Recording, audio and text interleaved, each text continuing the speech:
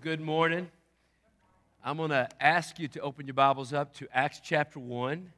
Acts chapter 1. And we're just going to take some time this morning. We've been talking about, over the last month or so, how do we invest in other people? What does that look like for us to invest in others?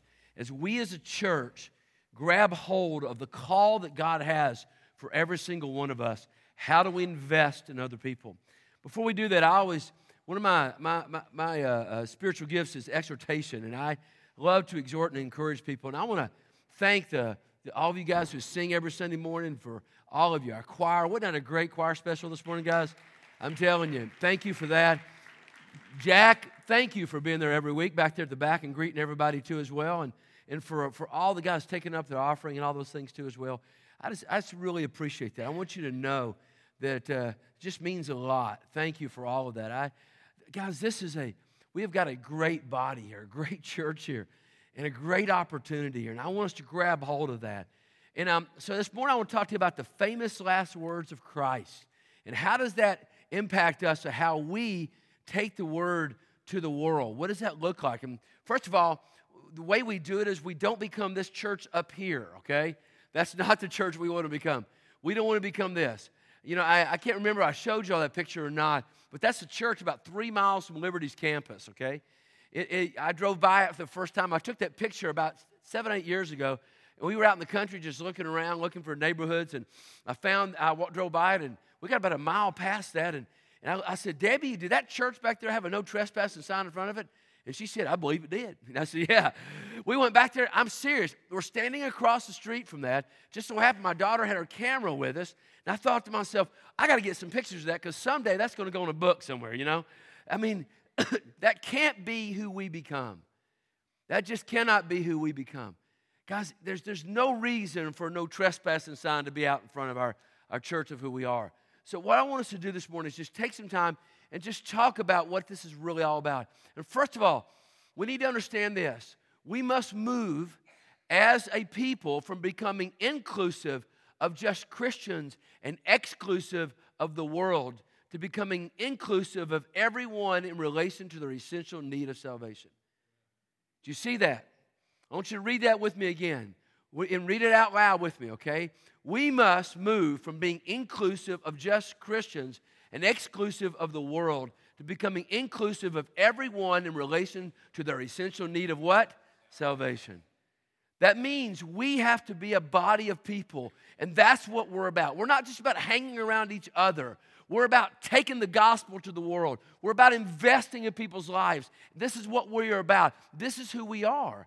And the second part of this is really simple. The bottom line is that if we're going to become fishers of men, we must be willing to get wet. Tell your neighbor, we got to get wet. Come on, we got to dive in and go fishing, man. That's what it is. Don't we? Yes or no? If we're going to fish, we got to go to the water, which means this. That means accepting people the way they are is not the same as condoning their sin. See, a lot of times we want to look down at people because of things they've done. But accepting people the way they are is not the same as condoning their sin. Accept people, love them the way they are, just as Jesus accepts us as we come before Him the same way. We don't have to condone their sin. I was raised in a church that told us that if there are sinners, don't hang around them. And you know what? I mean, how can you go fishing if you never go to the water? You can't. You got to hang around people that don't know Christ. We got to be able to be a part of it. We got to go into this community and reach people. And that means that we have to love people the way they are. Loving them and accepting them is not the same as condoning their sin. We have to care for them, deeply love them. That's who God's called us to be. So, how do we do that? Well, Acts chapter 1, 6 through 11 gives us the picture here of what we need to do. Why don't you look at this with me? It simply says, so when they had come together, they were asking him, saying, Lord, is it at this time that you're restoring the kingdom of Israel? He said to them, it is not for you to know the times or epochs for which the Father has fixed His own authority, but you will receive power when the Holy Spirit's come upon you, and you shall be my witnesses both in Jerusalem and all Judea and Samaria, and even to the remotest part of the earth. Why don't you read verse 8 with me, okay? If you can see it up there, why don't you read it with me aloud? It says, but you shall receive what? Power. when the Holy Spirit comes upon you, that is us, and you shall be my witnesses both in Jerusalem, all Judea, Samaria, and to even the remotest part of the earth. And after he said these things, while they were lifted up, while they were looking on, and a cloud received him out of their sight, and they were gazing intently into the sky, and were going, behold, two men in white clothing stood beside them. And they also said, Men of Galilee, why do you stand looking into the sky? This Jesus who has been taken up from you into heaven will come in the same way in which you watched him go into heaven. What I want us to do today is just answer some simple questions. Just some simple questions. These are the last words that Jesus ever spoke on this earth, okay? If you knew you had 30 minutes left in this world, and you knew that you could speak to those people you cared for the most, what would you say to them? I doubt you'd care about who won the Super Bowl next week. I doubt you'd care about anything like that. I bet all you would care about is them and what you wanted to them to learn and understand. Most important, what do you want to... So Jesus' last words are actually the third time in Scripture he gives us a Great Commission statement, okay? So first of all, in order to understand what Jesus was all about, we have to understand what he was not about. What was Jesus all about? Well, what was not important to Jesus? If you look at this passage of Scripture, what we see here is this. It says, Lord, at this time you're restoring the kingdom of Israel. What Jesus was not about was about those guys exalting themselves. It was not about, Lord, we followed you all this time now. Let us sit at your right hand and your left hand. Lord, we've done all these things for you. No, it wasn't about that. Jesus was about to call them to the greatest task of all, to die for their faith. In fact, he uses a phrase for that when he talks about that here in a moment, and we're going to talk about that. So what does he say there? You see, the disciples were often consumed by themselves, about themselves. How about us? They had this kind of what's in it for me mentality. What about us?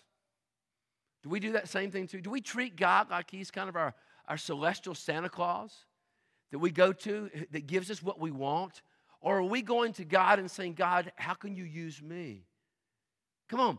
In our culture, guys, I read more and more and more stuff about Western Christianity, and the biggest worry about Western Christianity is that we have reversed this whole thing.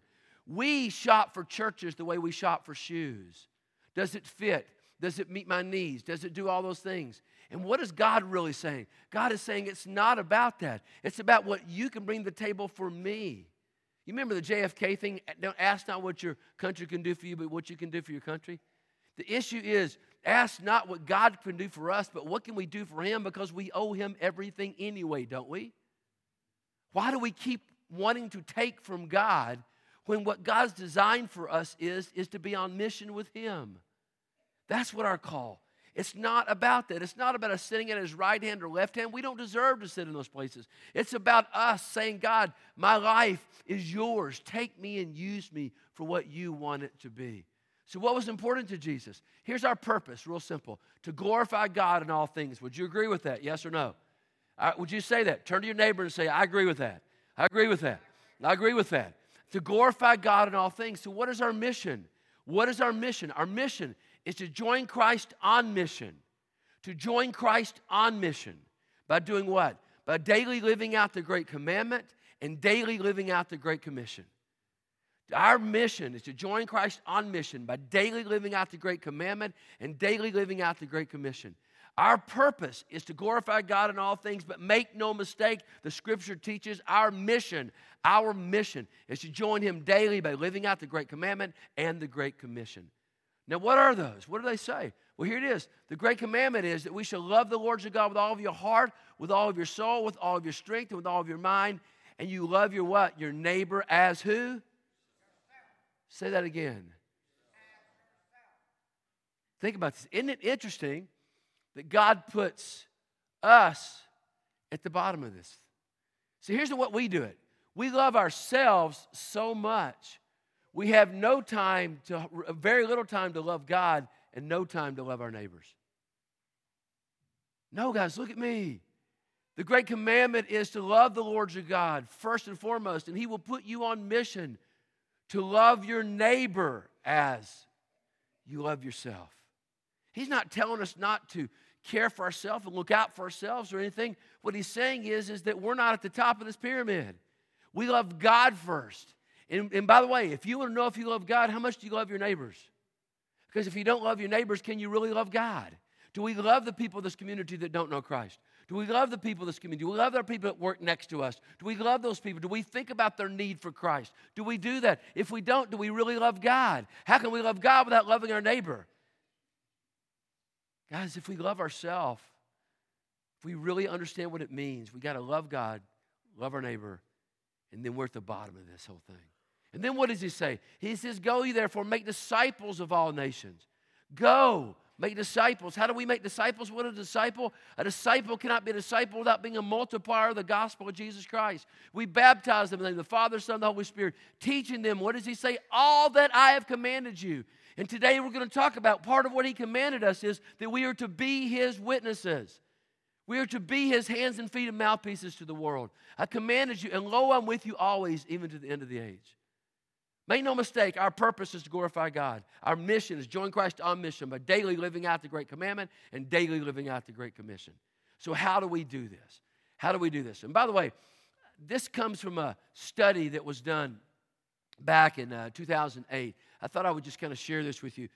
Lifeway did this, and they asked several thousand people this question here. It was, I think Christianity is more about organized religion than loving God and loving people. Look at this. Look at this. 79% of the people said yes. 79% of the people said yes. In other words, 4 out of 5 people said, we're blowing it. We're blowing the Great Commandment. We're not living it out. Now, how about this next one? Look at this. The church is full of hypocrites. Of course, we would probably say for sure, this was actually lower than I thought it would be. People who criticize others for doing the same things themselves, 72% said yes. 4 out of 5 folks say that we're already blowing the Great Commandment. And 7 out of 10 say, what you say, you really don't believe because you don't live it.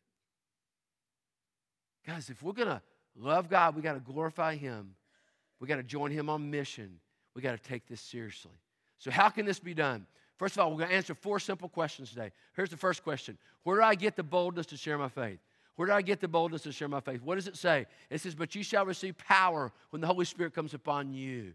Where do I get my boldness to share my faith? The word there for power is the word dunamis. It's explosive. It means literally miraculous power. He is telling us, look at me, and listen to this. He's not saying, I want you to be a witness without me. He's saying, I'm going to give you my Holy Spirit. Let me ask you something. Is the Holy Spirit, is it small h, small s, or big H, big S? Why? Because it is God in us, in spirit, right? So what he is saying is, when I left you the Comforter. I would fill you with the Spirit. He is in you. You will be my witnesses because I will fill you. I'm not asking you to do anything on your own because it wouldn't matter anything. I'm simply saying, I will fill you. I will give you that power. Do we trust the Holy Spirit? Yes or no? Do we believe in the Holy Spirit? Yes or no? Do we believe he fills us up? Yes or no? So if we really believe that, and we just saw that thing on hypocrisy, we can't believe something and not actually act on it, right? So if we really believe it, then we have to trust him. Then how do we do this? He gives us the boldness to do this through his power, guys. It's that simple. Face it, you cannot share Christ, but God can through the Holy Spirit who resides in you. Tell your neighbor, you can do this. You can do this. Come on, tell them you can do this. Come on.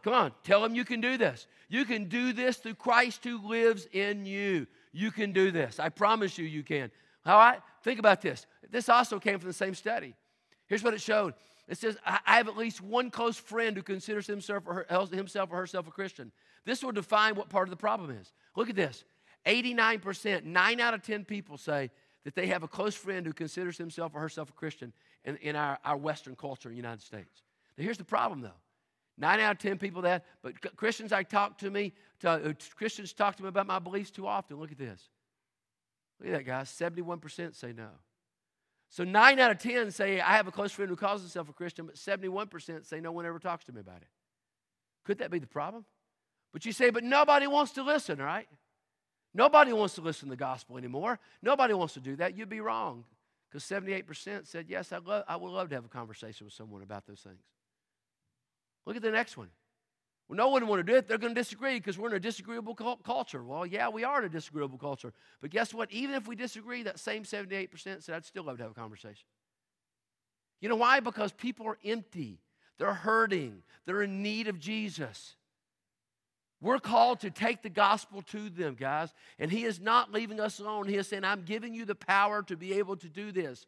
Now do it. Share with them. Don't trick yourself into thinking the world doesn't want to hear. Listen, they're hungry. Why is heroin growing so much in our culture? Because people are medicating the very hole that's in their heart, and only God can feel it, and we know He can feel it, but yet we're being quiet. Come on. Guys, we need to go tell people. He gives us the power to do this. How can we do it? We do it through the power of the Holy Spirit, through the boldness that Christ gives us. Because why? Because if it is true in Rocky Mount that 9 out of 10 people in Rocky Mount have a close friend who calls himself a Christian, it would probably be higher than that. I wonder how many of them would say, but they never talked to me about Christ. I'm not talking about church, I'm talking about Jesus. Think about that. Because people want to hear. They need to hear. They're hungry to hear. They're hurting to hear. They need Jesus. Make no mistake, they need Christ. Okay? Number 2, how about this? Why should I share my faith? Why? How can I share my faith through the power of the Holy Spirit? Why should I share my faith? Because it's a command of Scripture. It's not a choice of Scripture. Let me ask you, would we consider sin being breaking God's law? Yes or no? Yes or no? Is sin breaking God's law? Would that be a simple definition? It literally means to miss the mark. But what is the mark? The bullseye is God's law. When we miss that, we sin, right? So if evangelism is a command of Scripture to share the gospel, then we don't do it. Are we therefore not propagating a culture to where we're allowing ourselves to be disobedient to Christ? We call it sin. Come on, what does it say? It says, you shall be my witnesses. Guys, mark that any way you want to. I've studied Greek. I can tell you that is written in an imperative state. He did not, those are the last words spoken of Jesus. He did not say when you get around to it, when you want to, only those of you have certain personality types, only those of you who are comfortable doing this. No. Only those of you who've taken seminary classes. No, he didn't say any of that. He said, you shall be. The word there for witness is the word martyros. So we get the word martyr from.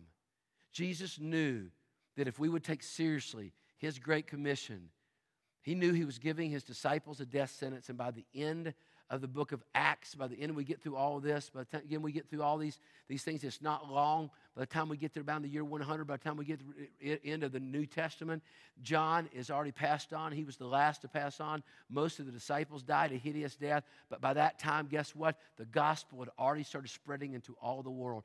Would it be worth it to us as a church if the gospel could spread into all the world and it cost us our lives? Because you know what the Bible teaches? The Bible teaches you'll never understand what it means to live your life for Christ until you're willing to die for it.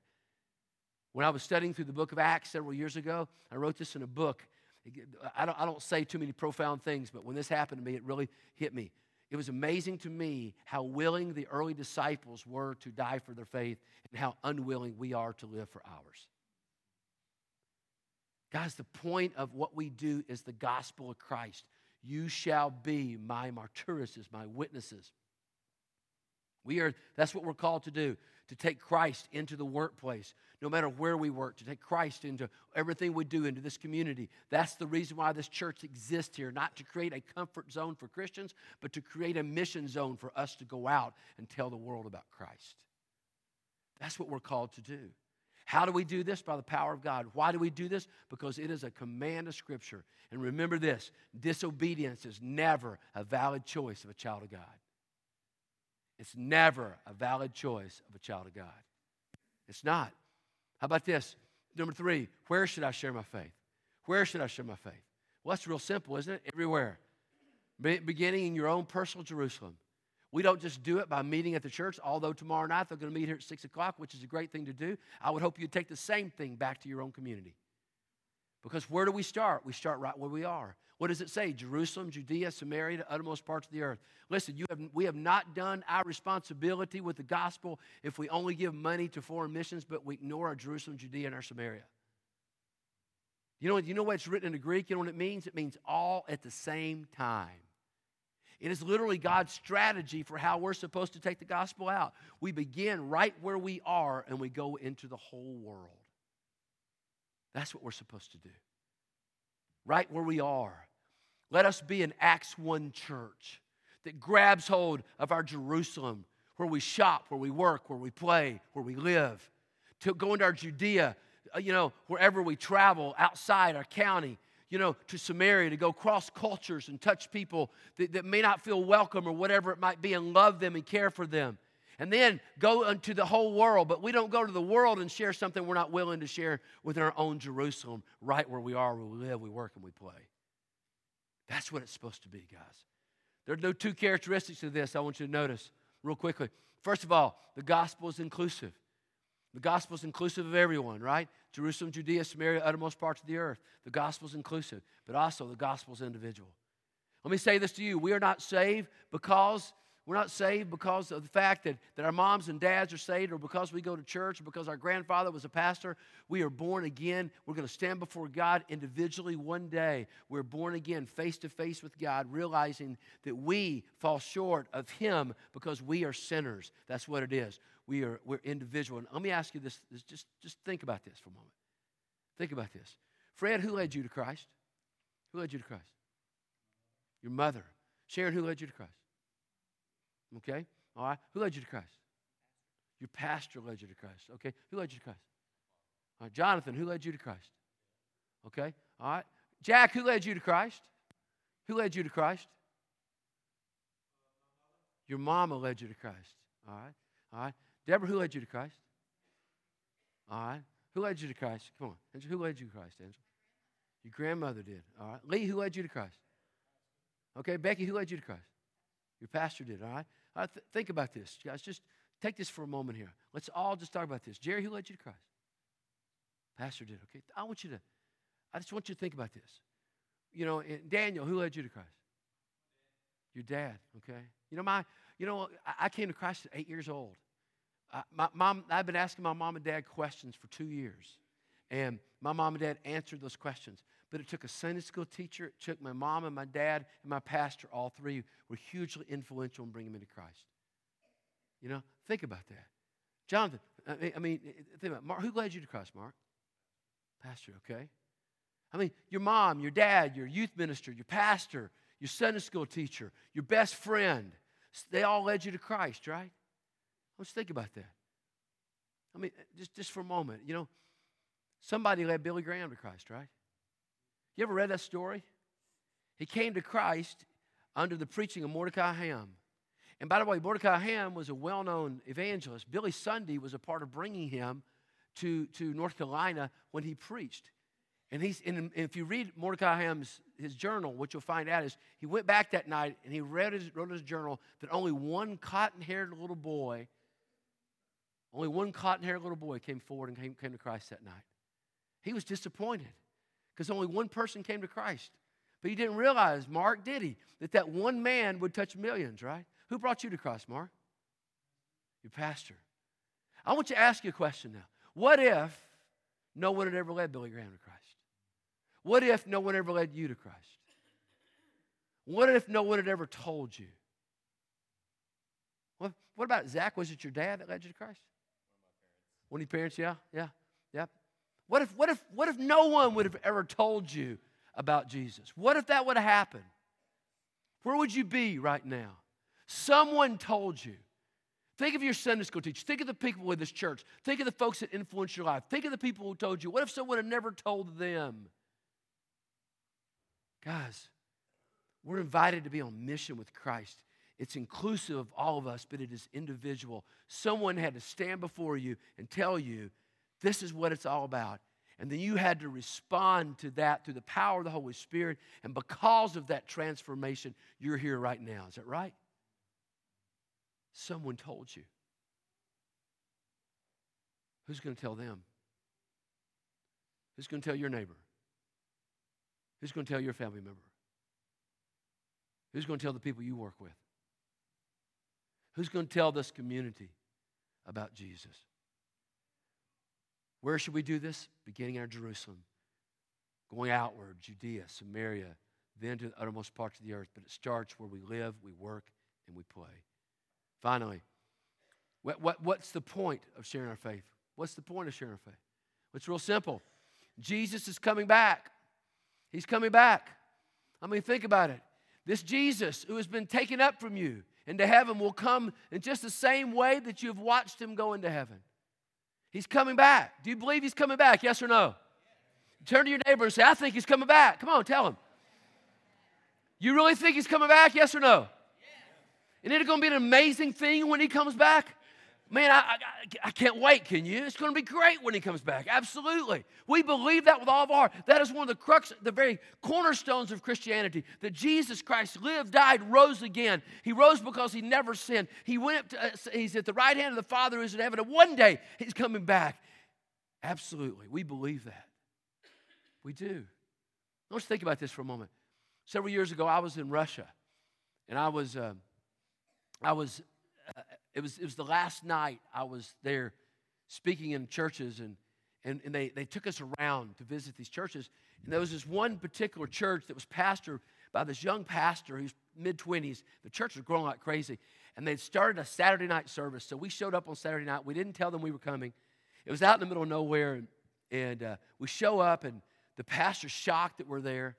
It was during a time when if you'd have told them that someone from America was coming, the whole community would have showed up. And so the guy showed us around the church. It was amazing because he took us downstairs, and they had dug out a cellar downstairs that during the communist regime, that's where they worshiped. They had dirt walls, and they had the names of Jesus all on those dirt walls. They had double doors. And in the back, they had a big stack. You could tell where they took the dirt out from down there, and they put it across their yard, hiding that. Literally, they worshiped in that way could have been killed at any time under the communist regime. But now they had freedom to worship. And that night, he took us around and showed us everything. And I'll never forget this. The pastor, again, didn't know that we were coming. He took us up to a room, and we were sitting there with about 15 or 20 people, and I'm assuming they're the elders, deacons of the church, and they're all sitting around. And one of the deacons, guys, gets up, and he walks across, and I stand up and shake his hand, and he starts to say something to me in Russian that I don't have a clue what he's saying. I mean, look, I don't speak real good redneck. You know what I mean? I don't understand that real good. So he comes up and he shakes my hand, and my interpreter's right next to me. She had come to Christ 2 nights before. During the invitation, she was interpreting the invitation. She looks at me and she says, David, I must make my confession. And she went down and laid down before Christ and surrendered her life to Christ. So here we are about 3 or 4 nights later, and so here she is interpreting for me. This guy comes across, shakes my head, puts his head down, kind of shakes his head a little bit like that, and says something to me. And then he walks away. I look at her and say, what did he say? What did he say? Come on, what did he say? And I've never forgotten this. He said, if we'd have known you were coming, we would have gone and got more people. If we'd have known you were coming, we'd have gone and got more people. Is Jesus coming back, yes or no? Look around us. Where are the people? What greater motivation do we need than the fact that Jesus is coming back and we don't know when it is? Think about it. How can we do this? Through the power of God. You know, why? Because it's a command of Scripture. Where? Everywhere we go, beginning in our Jerusalem, Judea, Samaria, the uttermost parts of the earth. And what's the point of sharing my faith? Because Jesus is coming back and the gospel is true. I'm going to ask you to bow your heads. Let's get ready for our invitation time. This morning, I'm going to ask you, if you've never received Jesus Christ, your personal Savior, I'm going to ask you to step out and come. I'm going to ask you to make that this morning, to come forward. Maybe you've never committed your life to Christ. Maybe if you die right now, you do not know for sure if you'll go to heaven. You don't know. But this morning, God's speaking to your heart, and He's saying to you, it's time that you surrender your life to Him. Maybe it's time that you step forward and you've come to Christ, but it's time you step forward and join the church, or you get baptized and you say, it's time that I step out and really be a disciple of Christ, to glorify God by joining Him on mission. That's what I need to do. Absolutely. That's what I need to do. To join Him on mission right now. Maybe you've never received Christ as your personal Savior, and right now you just need to ask Him to come into your life. Whatever the decision is this morning. Or maybe, just maybe, maybe, just maybe, you're a Christian and you're ready to take that plunge and go in full whole heart and say, God, I want to follow you. This is what I want to do. I want to follow you. I'm going to open this altar up this morning. I'm going to challenge us as a church to take our steps towards following Him completely and totally. Whatever decision it is that God's calling you for this morning, you come. God has called us to be influencers in this community, and it starts with each one of us grabbing hold of the purpose of glorifying God and the mission of joining Christ on mission to fulfill the Great Commission and the Great Commandment at any cost. Are we willing to grab hold of that and follow Him? Father, I pray in Jesus' name right now that you will lead this invitation, that you will use us, God, for your glory this morning, that we would follow you completely, totally, and surrender ourselves to you. Lord, right now, may you, Lord, shine in this moment. Draw us out. Call us. If we don't know you, Lord, please touch our lives that we may not leave today without knowing for sure that we are your children, that we know you, and that we're walking with you exactly the way you want. Touch us right now, Lord. In Jesus' name we pray. Amen. I'm going to ask you to stand.